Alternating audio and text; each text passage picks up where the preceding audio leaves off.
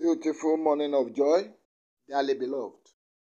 Psalm 103 verse 19 to 22. The Lord has established his throne in heaven, and his kingdom rules over all. Bless the Lord, you his angels, who excel in strength, who do his word, heeding the voice of his word. Bless the Lord, all you his hosts, you ministers of his, who do his pleasure. Bless the Lord, all his works, in all places of his dominion. Bless the Lord, O my soul. Amen. Hallelujah. Where you are shall be good. Part 2. Beloved, people determine the status of any place on earth. Every location derives their status from the deeds and the misdeeds of human beings. This is because even the heavens are the Lord's, but the earth he has given to the children of men. Psalm 115, verse 16. Man is in charge and responsible for everything on earth. So God, who owns all, has given rules of engagement to man in the governing of the earth. The faithful observance attracts promised blessings, while violations brings curse. Whenever curse comes on any location, the human there are responsible. This is how it has been from time immemorial. See Genesis chapter 2 and 3, especially chapter 3 verse 17 and to 19. And Haggai chapter 1 verse 6, 10 and 11. And Malachi chapter 3 verse 8 and 9. However, curse is not permanent as long as we do the needful. There is divine provision for healing, so that where we may find ourselves can be good.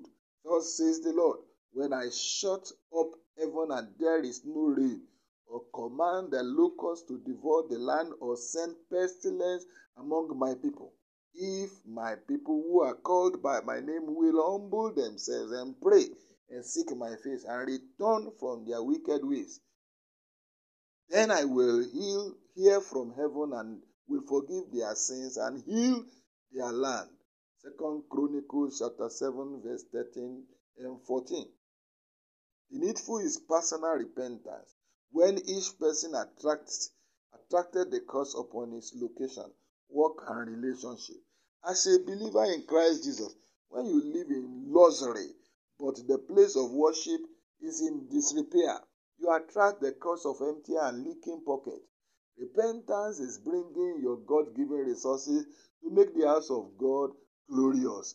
You shall be healed after the order of Haggai chapter 1 verse 2 to 13. Prayer and fasting are not required. It is your remedial action that is needed. If you suffer from the curse of devourer because you do not pay your tithe, just restitute your way. Praying no need of prayer.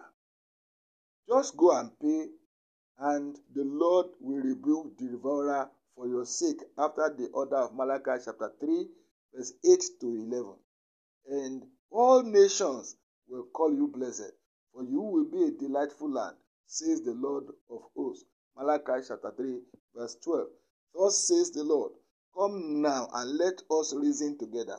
Though your sins are like scarlet, they shall be white as snow. Though they be red like crimson, they shall be as wool. If you are willing and obedient, you shall eat the good of the land. Isaiah chapter 1 verse 18 to 19.